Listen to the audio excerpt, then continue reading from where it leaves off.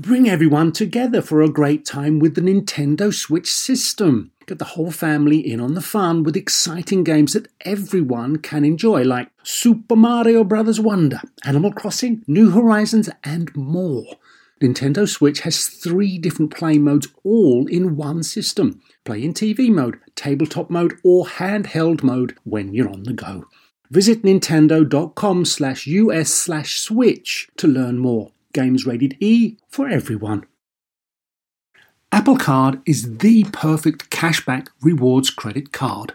You earn up to 3% daily cash on every purchase every day. That's 3% on your favorite products at Apple, 2% on all other Apple Card with Apple Pay purchases, and 1% on anything you buy with your titanium Apple Card or virtual card number. Visit apple.co/card calculator to see how much you can earn. Apple Card, issued by Goldman Sachs Bank USA, Salt Lake City branch, subject to credit approval. Terms apply. From the American Museum of Natural History in New York City and beaming out across all of space and time, this is Star Talk, where science and pop culture collide. Welcome to the Hall of the Universe. I'm your host, Neil deGrasse Tyson, your personal astrophysicist. And tonight, we explore the extreme, from the depths of the human psyche to the cold vacuum of space. So let's do this. So, my co-host tonight, Paula Poundstone, welcome to Star Talk. Thank you very much. Been a big fan of yours for a long time, and you also had a recent book, The Totally Unscientific Study of the Search for Human Happiness, where you actually do experiments, even though you say it's unscientific. I do experiments. Every chapter is written as an experiment. I do experiments with things that either I or other people thought would make me happy. All right. Also joining us is Star Talk's resident geek-in-chief, Charles Liu. Professor of astrophysics at the City University of New York in Staten Island. We're featuring my interview with Oscar-nominated director Darren Aronofsky. He's the man behind popular films like Black Swan, Noah, but his directorial debut was for a film called Pi, as in the mathematical constant, pi.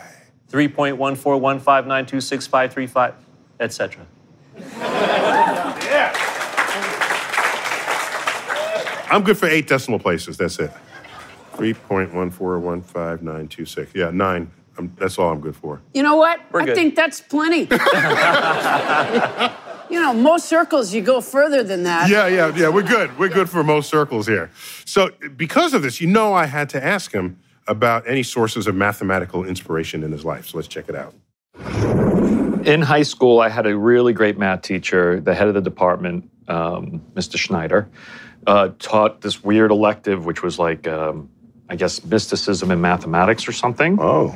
We learned about Pythagoras and his cult running around, really fascinating stuff. But he also talked about pi and how... Because we remember Pythagoras with the Pythagorean theorem, but there was a whole subtext to what was going on in of a cult leader, in his life and his followers. They were monks or something sort of all... So that was interesting. And then all these weird kind of mystical ideas that, if you actually take the height of Giza versus the width of it, you get I don't know if it's true, you get a more accurate number of pi than what the Egyptians were using. So he was just turning us on to these different ideas. I mean, now it's become really popular. When I was doing pi, there were no books on, cosmic geometry and all that stuff. There was very few books out there. Now it's become, people are really into all those connections. It's like math being the language of nature and repeating patterns and different shapes. And that, it became a big theme in pi, the spiral idea that connects us. So you had pi on the brain. Yeah. And from what I understand, you were enchanted by Fibonacci.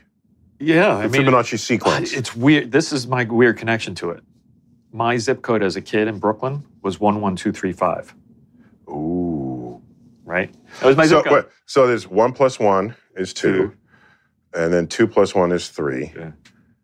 And then 3 + 2 is 5. Right. So 1, 1, 2, 3, 5. That was my zip code. That is crazy. So You got a fifth grade Fibonacci zip code. So, Charles, the film Pi is about a mathematician's obsession with numbers. Yes. Can you relate to this? Absolutely, I can. They are so cool. Not to mention, by the way, my wife is a mathematician, and my son, one of my sons, is studying to be a mathematician. They're fascinated by numbers too, except that mathematics far exceeds just numbers. What's cool about numbers is that you can get lots of neat things happening and you don't really know why. And that excites people and it triggers imagination, makes them think about mysteries that you don't understand. Yeah, but you can over-manipulate numbers and think that it has meaning. All the time. People do it all the time. And it's actually a kind of a caution that we have to make sure that things like that do not overwhelm your legitimate understanding of the limitations of the patterns you see. Right. What do you mean manipulating numbers? Well, so you can measure things and then work for hours to combine numbers or divide them or multiply them and come up with something that you deem significant. And then you assert that the object had that significance buried deep within it. And then you extracted it by having manipulated measures of that object. I would never do that. Just to be clear, never. So explain, Charles, the Fibonacci sequence or its relevance to nature. Sure. Fibonacci, just as you described in the clip there, you go 1, 1, 2, 3, 5, 8, etc., adding the two previous numbers to get the next number. It turns out that as you go forward, the numbers grow very rapidly on an exponential scale. And as the sequence heads toward infinity, the ratio between each number and each successive number approaches what we call the golden ratio, which creates a spiral pattern that can go on into infinity, always repeating itself in a very beautiful and interesting way. Darren also mentioned something called cosmic geometry. Yes. Do you have any sense?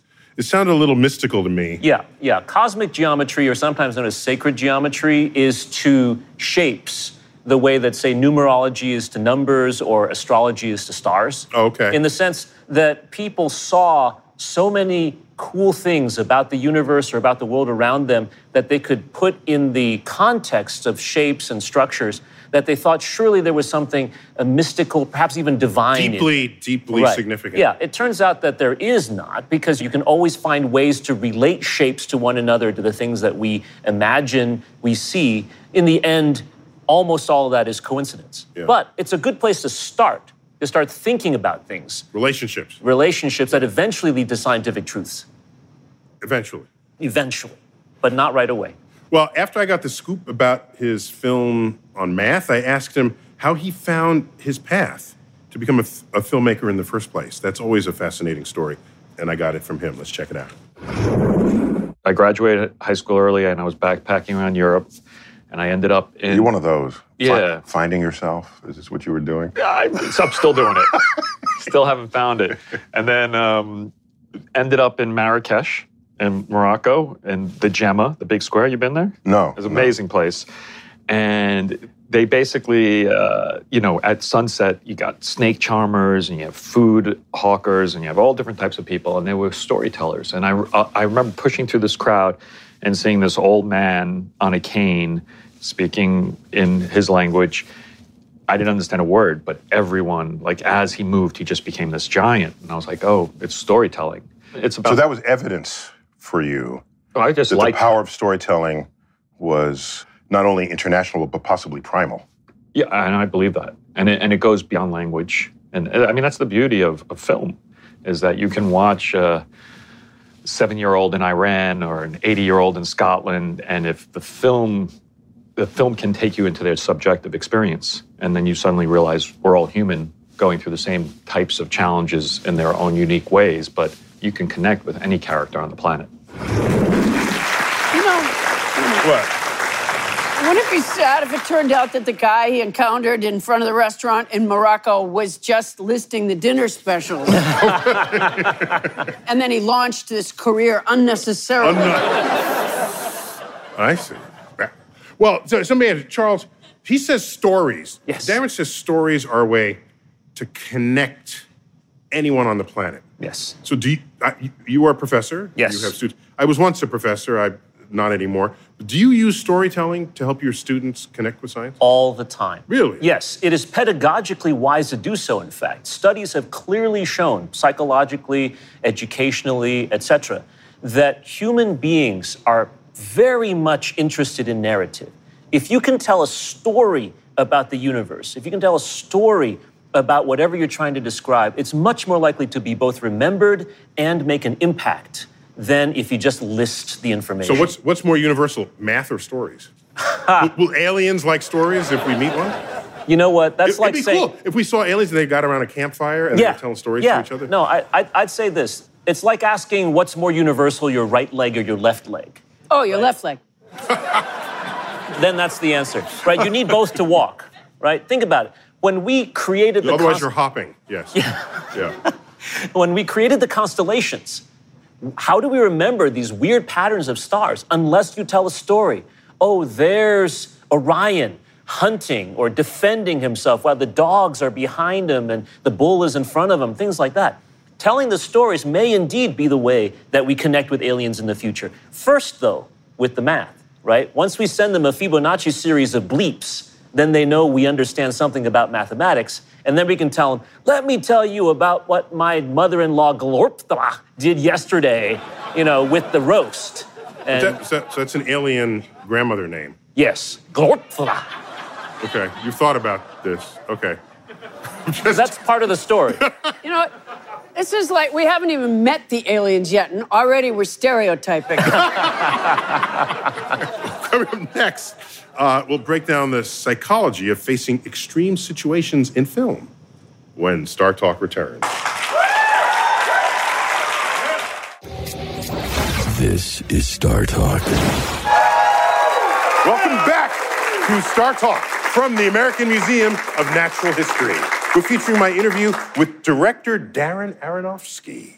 And I asked him how he uses film to explore the far reaches of human experience. Check it out. I think the idea is to take people inch by inch, step by step into extreme places. I mean, that's what I've done in a lot of my work is like... Wait, I gotta hear that sentence again. No, say that. Take an audience, step by step, inch by inch, step by step, into where? Into very extreme places, because I think that's sort of showing the range of humanity. I mean, I end up telling the story of these characters that they don't have ordinary journeys. They're definitely going somewhere really far. So, I wanted people to understand Natalie Portman, the ballerina's kind of motivation, her urge, her dreams. In the Black Swan. Yeah, as she slowly gets possessed by, this need to be perfect and this need to succeed. And that's the inching of the way. The inching. You take little steps. It's like in Requiem for a Dream, you see what I loved about the book is that it was this, these two stories. One was like a typical drug story of young kids, and one was an old lady who was just sort of addicted to a dream. And how being addicted to a drug could be the same as being addicted to not eating a chocolate because you want to lose weight. And how that kind of conversation in your head is the same sort of biochemical conversation that you're grappling with, yeah. Yeah, you're grappling with. And that to me was fascinating. But to show that it's really inch by inch. You see her look at the box of chocolates, you see her try to look away, you see her look back, then you do something where the chocolates get a little more exciting through sound and design, and you slowly can show the audience of what she's feeling. So it's a psychological seduction. Yeah, exactly.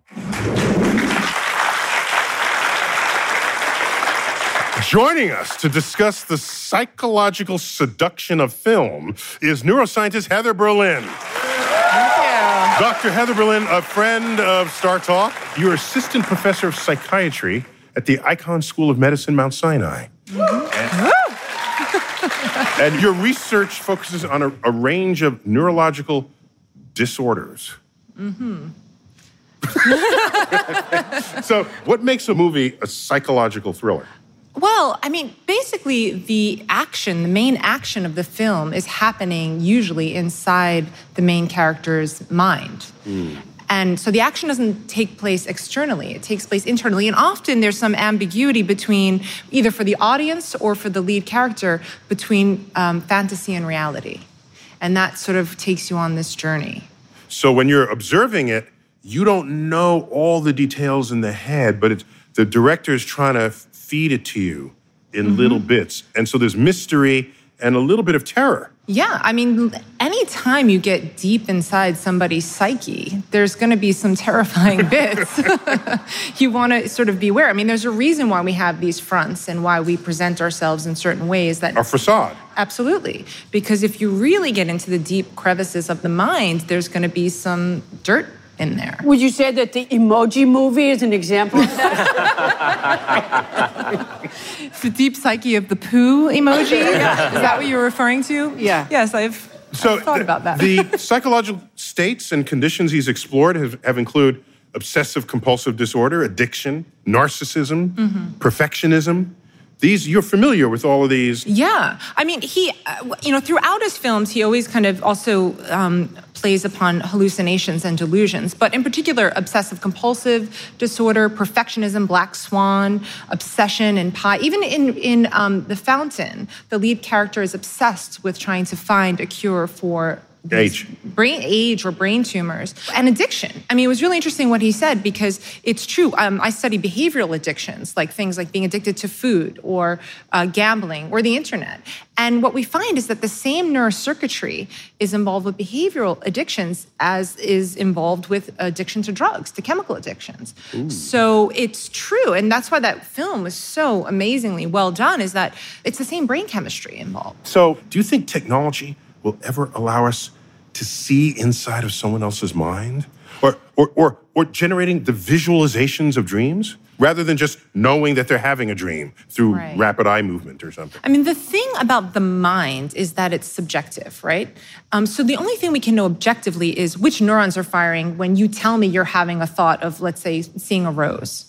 So one rate-limiting factor is we'd have to map out every neural correlate of every thought you've ever had, which is a pretty difficult task. But even if we could do that, right, then it would just be a sort of a computer simulation. We'd say, that neural activation looks as if he's imagining a rose, and then we can sort of create an image of that on a computer. So we never can get directly into anybody's mind. Oh, so what you're saying is you studying the connection between my seeing a rose and the neurosynaptic response trains you to draw a rose based on this impetus, based on this impulse. Exactly. But what you're telling me is you can never look into someone's brain and just draw the picture that they're seeing? No. Why not? Okay, well, first of all, you're a neuroscientist. There's nothing, the brain, there's darkness in there. You never actually see anything. You're thinking there's like a little camera? a little slide projector? A little projector? Yeah. No, that's funny that you think that because you're a science guy. No, it's all like bloody and gooey in there. There's no...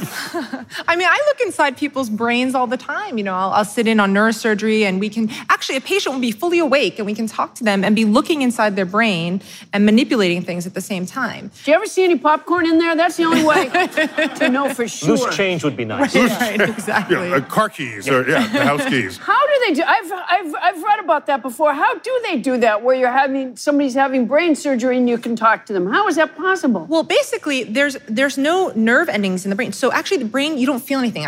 There's no pain in the actual pain center. Stick fingers in somebody's brain? You can do whatever. The only thing is you have to numb the scalp. And once you get through there, you can do so what we do is we actually can map out a person's brain. You are speaking way too glibly about going inside somebody's head. Yeah, well... you feel the scalp, but just remove it, put a little anesthesia, and then you just go in and poke the brain, and that's all. Well, all this is kind of new to him, who only a few moments ago thought there was a screening room. Wait, would either of you... Slower. Paula, would you or Charles allow her to put you on one of her machines to see what you're thinking? I 100% would. 100% Paula? totally. No, I don't want anybody cutting into... First of all, my scalp is really sensitive. I don't even like to comb my hair. So just cutting my scalp right off the bat. So do you think your field is just not mature enough yet to come to just to hook somebody up and say, here's the picture that they're looking at? Look, there are experiments now where, for example, I can show you a picture of a house, let's say, versus a cat. And we can do neuroimaging and see what your brain looks like when you're viewing either one of them. Then I can put you in a scanner and say, just imagine something. Don't tell me what it is. And then based on that, we can predict whether you're imagining a house or a cat. So if you had a patient and they just all day long thought, cat, house, then you'd be... We could pretty much read their mind at that point. Boy. Yeah. So basically, we can read a simplistic mind. Yeah. Yeah. Well, that is exciting. So Aronofsky is also known for exploring taboo topics in his films. And in The Fountain, his film from 2006, he confronted our resistance to the process of death. And I asked him about that, so let's check it out. I think there's something spiritual about our journey towards death that the West has turned their back on. It's not something we respect. It's not something we study. It's not something we teach. We try to avoid it at all costs. At all costs. And yet, you know... Literally, at all costs. And we lock up our old people. We don't take care of them. And it's a lot of suffering, as opposed to easing people and helping and taking people on part of their journey. You know, it's funny, as when we're in kindergarten, we collect the fall leaves, a sign of death, as this sign of beauty, but we can't sort of apply it back to, you know, our own kind of reality and our own... We decorate with... decorate with them, and we glorify the, you know, this cycle that's happening, which you have the beautiful green that turns into brown, that becomes bare, and that idea of the cycle... Rebirth. And recycling, which is really what's happening. You know, even as we're alive right now, we're recycling each other and this world. So, look, I'd like to live an extra 10, 15 years in a healthy way, maybe even more for my son and stuff. But I think a bigger part of the conversation should be about how, you know, what is life without death? It's a terrifying idea. And death doesn't really need to be terrifying. It can be something that's beautiful. Yeah, Heather, why are we so resistant, maybe just in the West, but perhaps in general, why are we so resistant to the inevitable reality of death? Well, you know, there are other species that sort of understand death. There was a recent story of an orca that carried her calf around for weeks. Yeah, orca that had died and carried it around for weeks. So they have some idea of death, but I think we're the only species that really can anticipate our own death, which leads to anxiety, right? And even religious people who, you know, supposedly believe in heaven, so you shouldn't be scared of death because you're going to go to some beautiful place. They don't want to die either, right? So there's something about, I think, losing your consciousness, your awareness. So even the sort of comfort in, oh, maybe our bodies are going to be recycled and turned into something beautiful.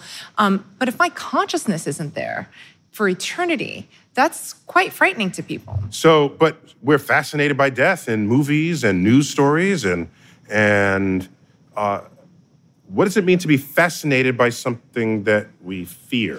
Well, I think that it's the great unknown. It's this great mystery. And so films and media and ways can either interpret what happens in death to give us comfort. I mean, The Fountain kind of was an example of that, in a way that it's not just there is nothing. There might be something. There might be something spiritual. And so if we can visualize that and imagine what it might be like to die, that might give us some comfort. And that, I think, is our obsession with it. I think kids are fascinated with T-Rex among all dinosaurs because they can be eaten by T-Rex.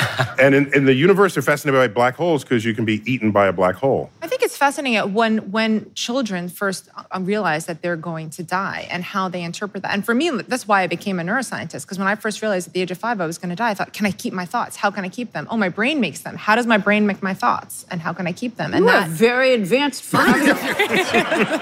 I put Play-Doh up my nose. So, Charles, how do you view death coming from the universe? Everything dies, right? Planets die, stars die, even black holes die. That's very holistic of you. It is. So in my sense, the concept of death is really a transition from what you are now to what you will be in the future. So in that sense, if you're comfortable with that, there's nothing to fear. I think this idea of being uncomfortable with death is exactly what Heather is talking about. We're afraid that we won't have a legacy, that eventually no one will remember us. The things that we value from others, someday no one will value us for it. And so that's our search for eternity, for longevity, for something in the future. If you think astrophysically that the idea, well, you are going to change, but somehow what you were will become something else that may be even more grand and more beautiful, don't worry about it. But I don't even think it's sort of, that's a bit of a a narcissistic view, like I want to be remembered, but I don't. That's not why I want to live. I just like experiencing life. I don't even care if I'm remembered or whatever, but I want to smell the rose and see my children, and so I just like the experience of being alive. Paul, are you afraid of death? I don't even like it when my turn is over in a game. Heather, I got one last question before I let you go here. If science could prevent death, should we? I like that question. Well, insofar as death is often caused by some sort of illness or disease which involves human suffering, I think if there's something that if we can cure a preventable disease, we should. And as we start doing that, life will inevitably get longer and longer. I mean, we're already living way longer, even just for the invention of antibiotics, right?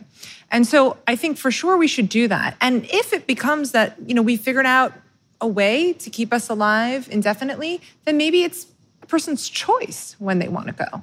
And there'll be they'll feel bad for all the people that we lost who didn't have the option to stay alive. And I don't think there's anything wrong with it other than the fact that it might get a bit boring after a while, and then you can choose to go. But it would be nice if it could be your choice when to go rather than having some horrible disease.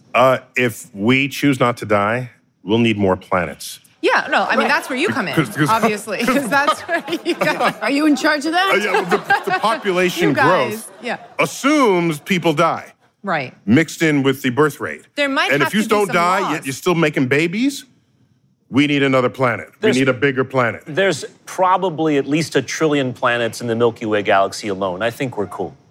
Yeah, but the other thing, you guys, when you're talking about these lives that go on forever, are you talking about having more of your 30s?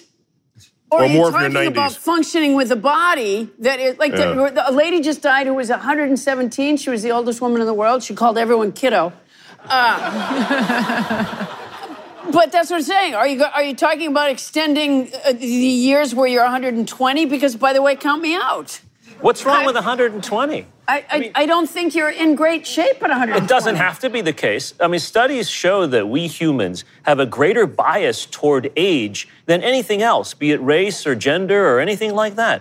Why should we feel bigger bad? bias against age? Right. Yeah. Why should we have that bias if we can live forever? It no longer matters. Age is just a number. How many experiences have we had? How many places have we gone? How many people have we met and enjoyed the company of? That becomes the measure and not how long you've been around. Plus, based on the STD rates in nursing homes, old people are having a lot of sex. Okay? They're going out with a bang. Heather, thank you for joining us Thanks for having tonight on Star Talk. Up next, we learn some of the science behind Hollywood's movie magic when Star Talk returns.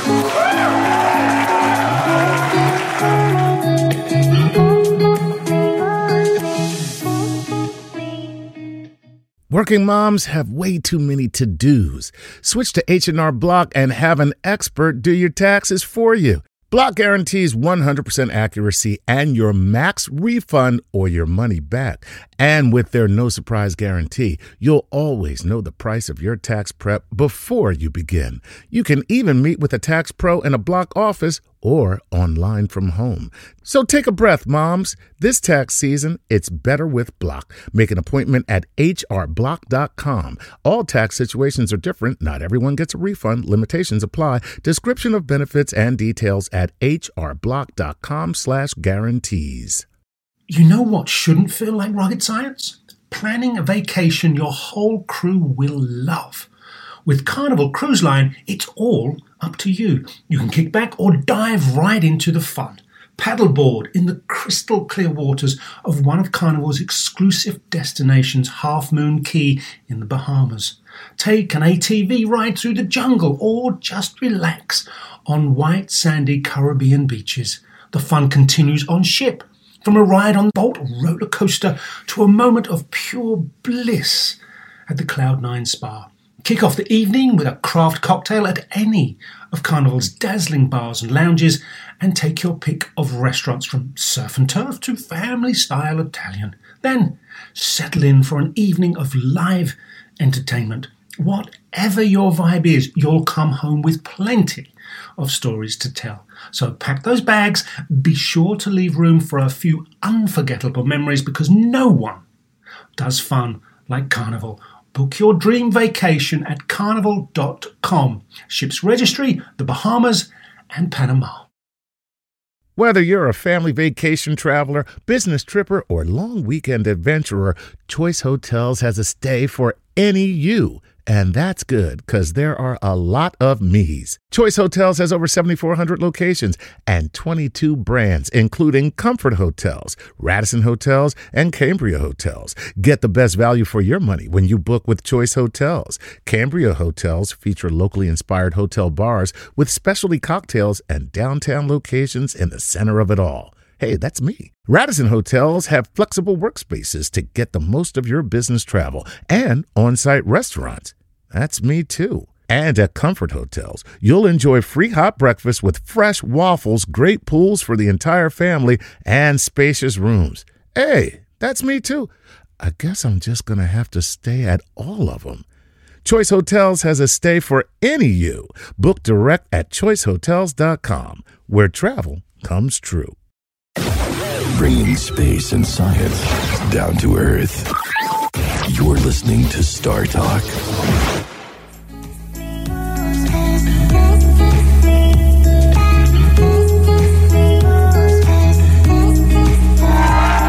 back to Star Talk from the American Museum of Natural History. We're featuring my interview with filmmaker Darren Aronofsky, and I asked him about the movie magic behind the celestial objects in his film, The Fountain. Let's check it out. Remember the cloud tanks, like in the old Spielberg films, where the clouds are coming up over, over the neighborhood and stuff. That was basically pouring ink and milk into actual tanks, and they would photograph it, and then they would combine them. And so every single effect in The Fountain is photographed. All of the nebula, all of that stuff. None of it is CG. Oh. I mean, most of the celestial scenes in, including the supernova, were through a microscope. And that was just basically 2 or 3 different chemicals reacting, and when you could picture, dropping a little. That's brilliant. Yeah. That's brilliant. And it came out great. Congratulations. And you get this texture and weirdness that is. Because I didn't think about it. Yeah. That's a good sign. Yeah, that's right. good. How was our representation of moving through a nebula? Was it okay? No, it was all right. I get B+. Yeah. Well, in addition to the math connection that Darren made in the movie Pi, he also featured an ancient board game called Go. And since then, the company Google created an artificial intelligence project called AlphaGo that learned the game with such proficiency that it can now beat any human player. So I asked Darren about this. Let's check it out. The main character in Pi was also a Go enthusiast, is that right? Yeah. Okay, what did you know about Go? I didn't know much. So you make a character who does. No, exactly what you get. Well, that's the cool thing about making films. They basically take 3-4 years, so it's almost like another university degree each time I do something. Oh. But it gives you the opportunity because you get to talk to experts. I'm sure I've tried to call you about certain things and just get insight into the research we're doing. And when I did The Fountain, I got to hang out with brain surgeons and actually watch surgeries. So that's one of the great gifts of filmmaking, is that you get to sort of be a dilettante through all these different worlds. So in the game Go, this predated, I think, AlphaGo. Yes, absolutely. From Google. Yeah, as the AI. Yeah, that beat. So what, did you have a reaction to that? The AlphaGo. Yeah. There was something interesting that came out of that was fascinating. Not only that they beat a master at something that no one thought would ever happen, but the way the computer played undid thousands of years of tradition in the way it was played, so that now it's affected how people play each other. So the AI actually has changed us as people, not just beating us. It's actually taught us something to think about it in a different way.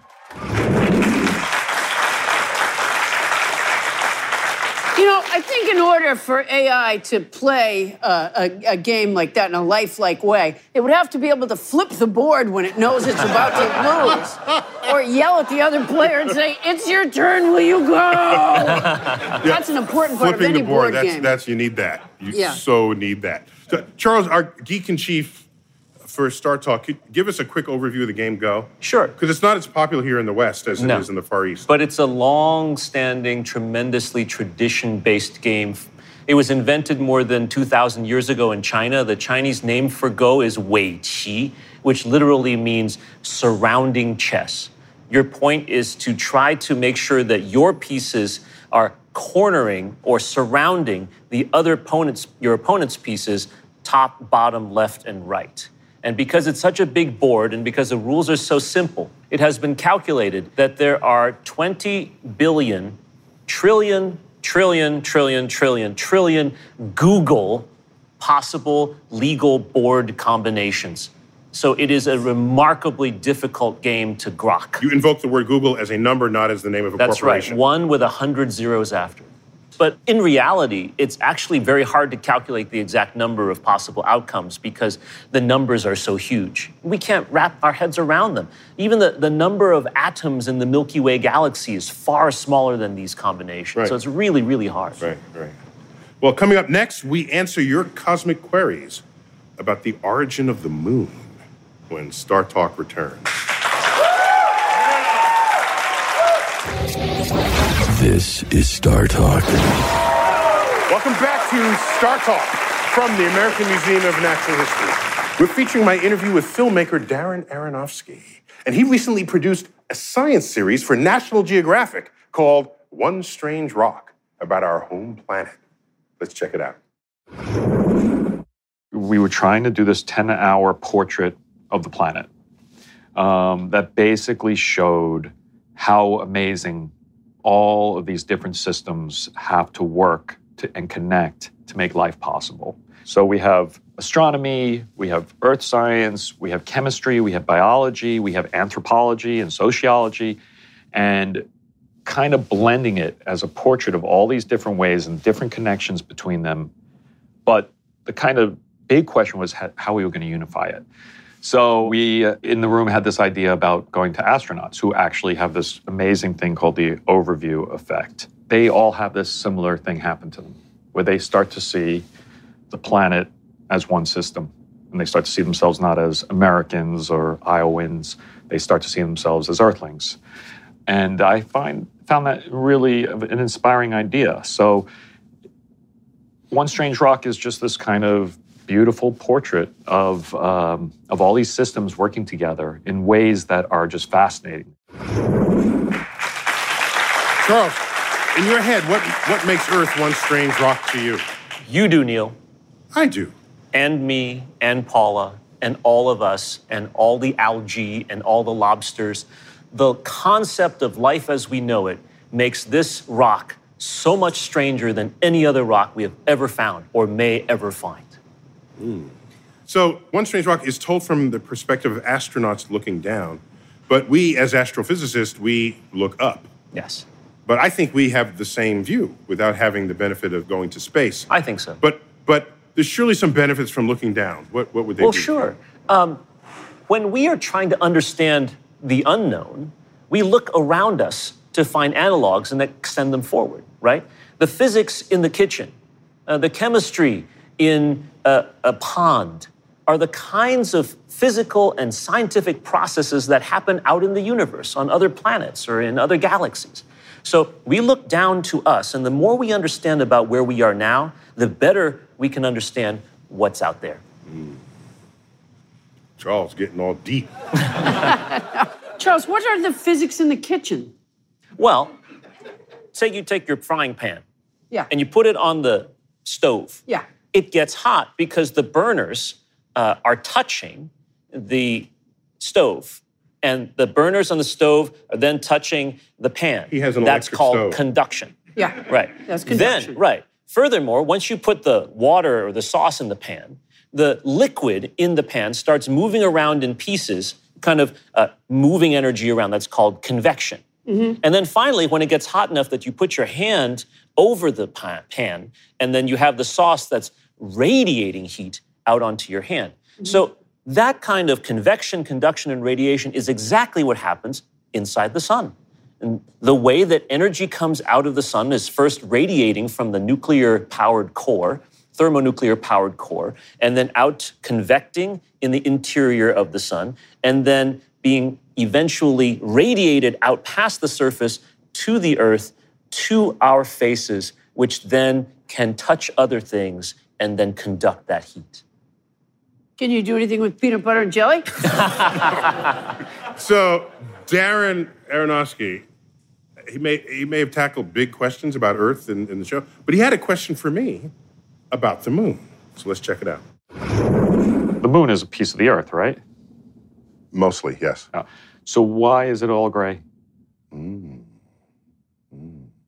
The question is, if Earth didn't have life, what color would it be? Maybe that is what you should ask. Okay. So the moon is made of mostly of the material that is Earth's crust, right? Our crust and mantle.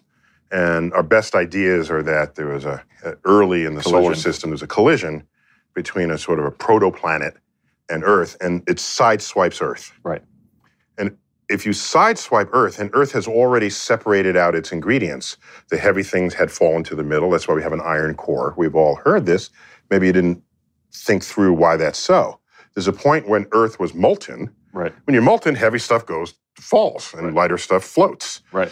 So the iron goes to the middle. The lighter stuff, such as what we call the silicates, which makes rock, goes to the surface. Right.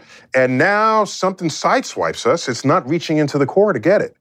So you have all of these silicates we think we might have had a ring. Right. A Saturn-like ring for a while, briefly. It would have been fun. It would have been totally fun. So people ask me, if I were to go back in time, what would I want to witness? To see the ring. They say, I want to see the formation of the moon. Exactly. Take me back, put me at a safe spot, give me a bucket of popcorn, and I'm watching that. So it sideswipes, you get a ring, the ring coalesces, and it's a dog-eat-dog. So the bigger the chunk of matter, the more gravity it has, the more rapidly it then accretes. And it wins out very quickly. It's an unstable system. And then you get the moon. Earth would look like that if we didn't have weathering, if we didn't have life, if we didn't have, because the weathering hides the evidence that you've been hit. Right. And so the moon with no atmosphere, you get hit, it's going to be there a billion years from now. Right. So that's why we don't look like the moon.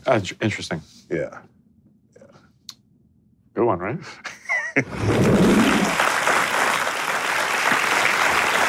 So our Star Talk fans had their own questions on this very topic. It means it's time for Cosmic Queries. Yeah. So Paula, you have some moon questions for us. I do. Renee Douglas from Pittsburgh wants to know what actually defines a moon. For example, Mars's moons, Phobos and Deimos, are not round and are captured asteroids. Yeah, they're still moons, but they're pretty lame as far as moons go. So what is a moon? It's a rock that orbits a planet. A rock that orbits a planet. That's a moon.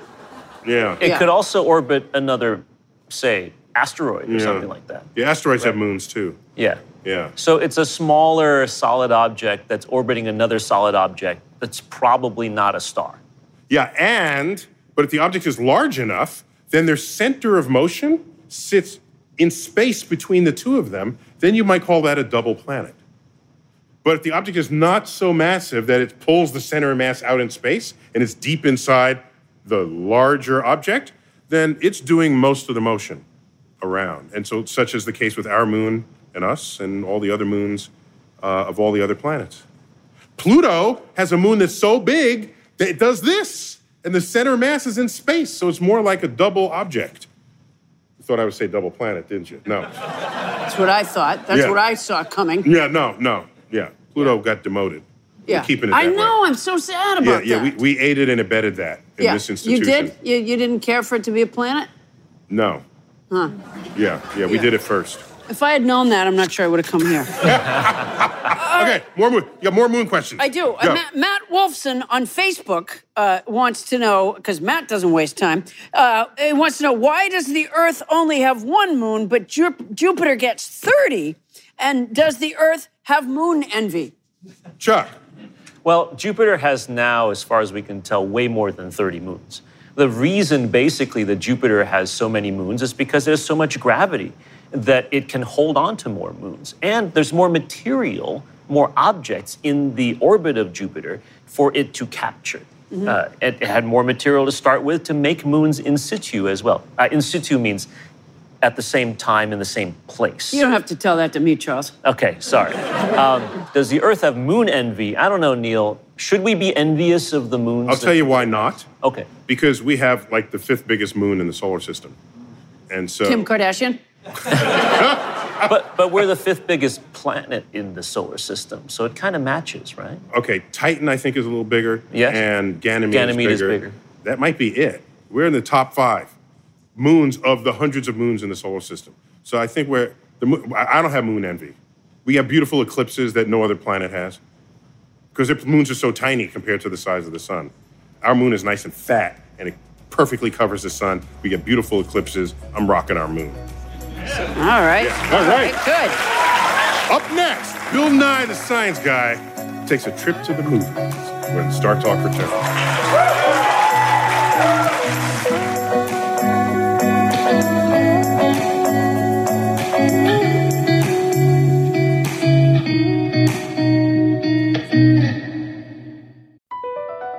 Across America, BP supports more than 275,000 jobs to keep energy flowing. Jobs like building grid-scale solar energy in Ohio and producing gas with fewer operational emissions in Texas. It's and, not or. See what doing both means for energy nationwide at bp.com/investing in America. Ophthalmologist Dr. Strauss has seen firsthand how the metaverse is helping surgeons practice the procedures to treat cataracts. Cataracts are the primary cause of avoidable blindness. He works with a virtual reality training platform developed by Fundamental VR and Orbis International to help surgeons develop the muscle memory they need. The result? More confident, capable surgeons. And even more importantly, patients who can see. Explore more stories like Dr. Strauss's at meta.com/metaverseimpact. This episode is brought to you by Progressive, where drivers who save by switching save nearly $750 on average. Plus, auto customers qualify for an average of 7 discounts. Quote now at progressive.com to see if you could save. Progressive Casualty Insurance Company and affiliates, national average 12-month savings of $744 by new customers surveyed who saved with Progressive between June 2022 and May 2023. Potential savings will vary. Discounts not available in all states and situations. We'd like to acknowledge the following Patreon patrons for supporting Star Talk Radio: Calvin Mitchell and Sinai Coons. Thanks for helping us make our trek through the cosmos, guys, because without you, it'd be a lot more difficult. And if you would like to have your Patreon shout out, go to patreon.com/StarTalkRadio and support us. Bringing space and science down to Earth. You're listening to Star Talk.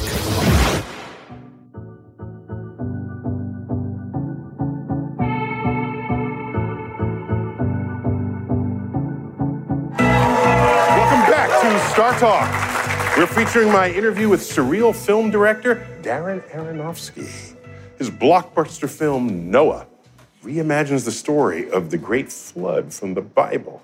And I asked about the challenge of creating fiction from a source that some people take literally. Let's check it out. I think the whole fight over did it happen or didn't happen is really a bad fight to have. I think the power of those stories is in there that they are stories. A good example is like Icarus. You know, we all know he didn't fly with a pair of wings, yet I say the word Icarus, you understand exactly what I'm getting at and what the morals of that story is. So to have an argument about did the whole world flood or did just the Black Sea get filled in? Did he actually collect all these animals? It doesn't really matter. The power of that and how it could inspire us and the reason that we should, respect those stories, they're part of our culture. They're part of all of human culture. They don't belong to one group. They belong to everyone.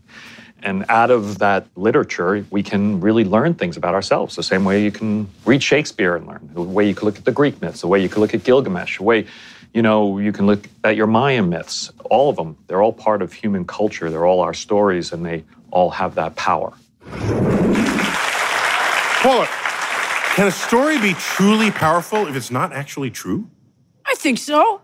The first time I tried stand-up, I bombed. But my best friend lied and said that I was really great. And so I continued to work, and that helped keep me performing. And that's how I became, I don't know if you'd call it successful, but, whatever. So had your friend told you the truth, where would you be today?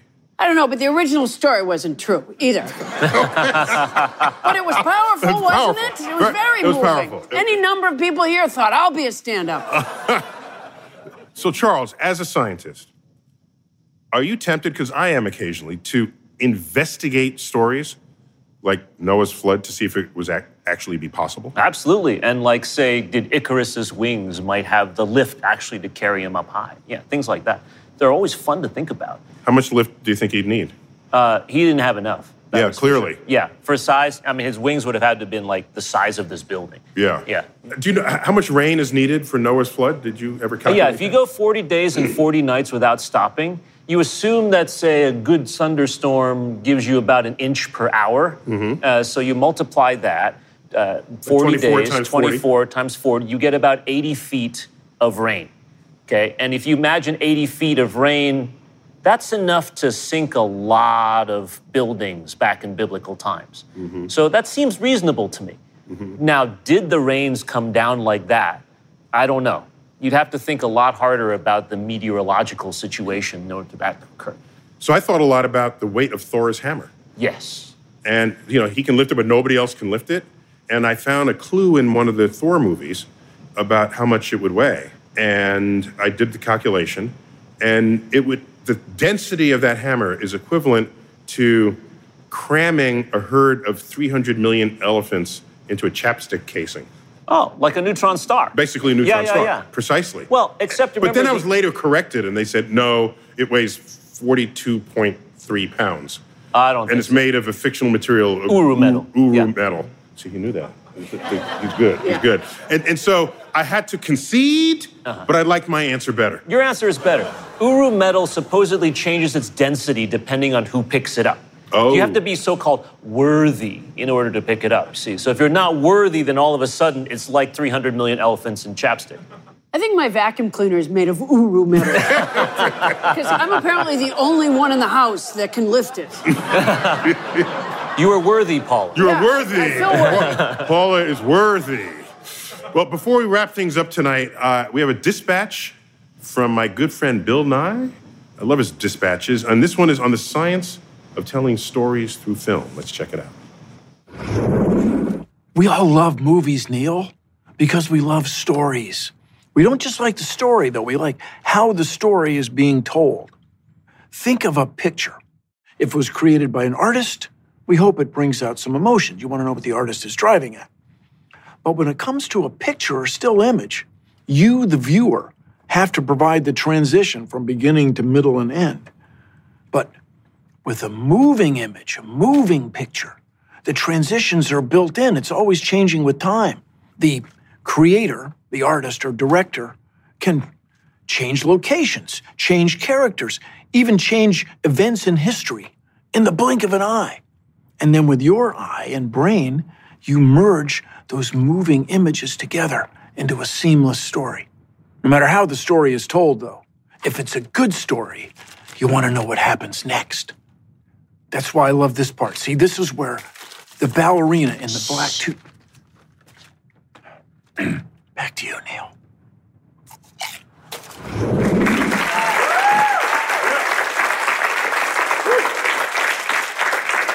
We all love stories.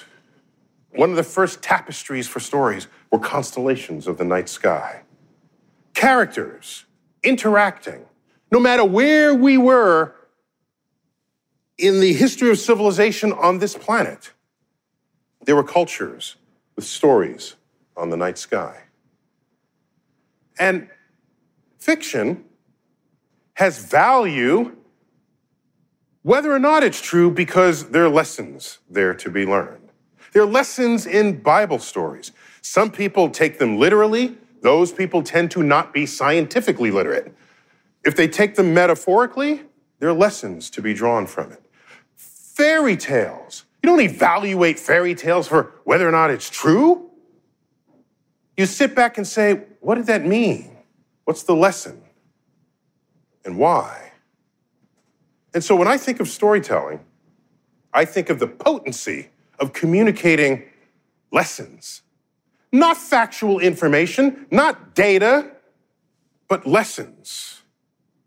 And boy, do we as humans need lessons. And these lessons, if they're good, they will transcend the moment. They will transcend time. They will be passed down through cultures, through the present and into the future. Because those are the lessons that matter for civilization to survive itself.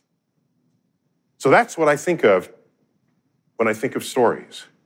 When I look up at night, I imagine that I'd be one of those storytellers to carry knowledge, wisdom, and insight from one generation to the next. And that, for me, is my cosmic perspective for this evening. I want to thank Charles Luke, Paula Poundstone.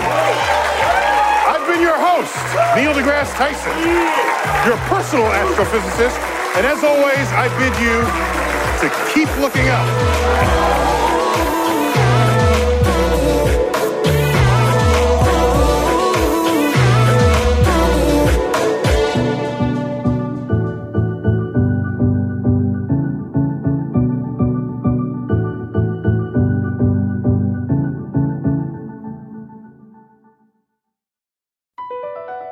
Across America, BP supports more than 275,000 jobs to keep energy flowing.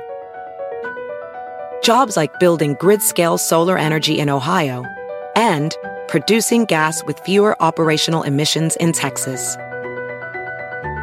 It's and, not or.